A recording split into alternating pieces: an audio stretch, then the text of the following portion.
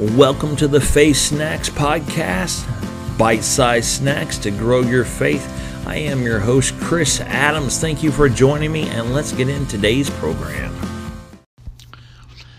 Happy 4th of July. Today is America's Independence Day. Well, it's the day we celebrate it, at least. And today in America, things don't seem to be as great as they, once were or could be. I don't know how you would want to put that.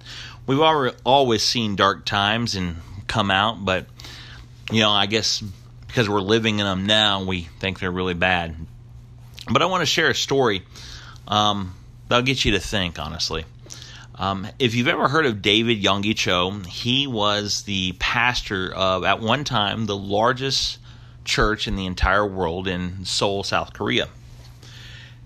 And at the time, I don't know if he was in America or if someone was visiting him there at his church, but he made the statement about Americans, and he wasn't trying to be rude or mean. He was just making an observation about us. And quite frankly, I think it's kind of true. But he stated about Americans that you can get Americans to do just about anything except pray. And if you look at the state of our nation today, I would say he's probably about right. I say that because, the Word of God says that if we pray, He holds the heart of the king, of our president, of our leaders in His hand. It says if we bind anything on earth, it'll be bound in heaven. If we loose anything on earth, it'll be loosed in heaven. We've been given the authority in Jesus' name through prayer to do whatever the Word says. And the Word says that our nation, if we pray, could be a quiet and peaceful nation so that we could live in peace and spread the gospel.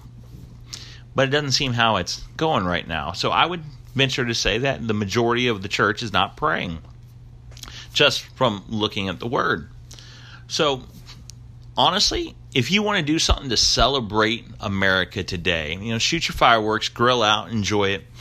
But I would say take some time to pray for our nation. Take some time to pray for the upcoming election that I know is still a couple months away. But you know what? Elections aren't won in the ballot box. They're won in the prayer room. And they're not won in the prayer room the day of. They're won prayer after prayer, continual spiritual warfare in prayer that honestly may take you more than 5 minutes. It may take you a lot more time than that. Just looking at historically the people, men and women, who've been mighty, mighty, mighty warriors of prayer throughout time. It may take you a little bit more than 5 minutes or 10 minutes. So I encourage you, enjoy your 4th of July, but take some time to pray for our nation as well.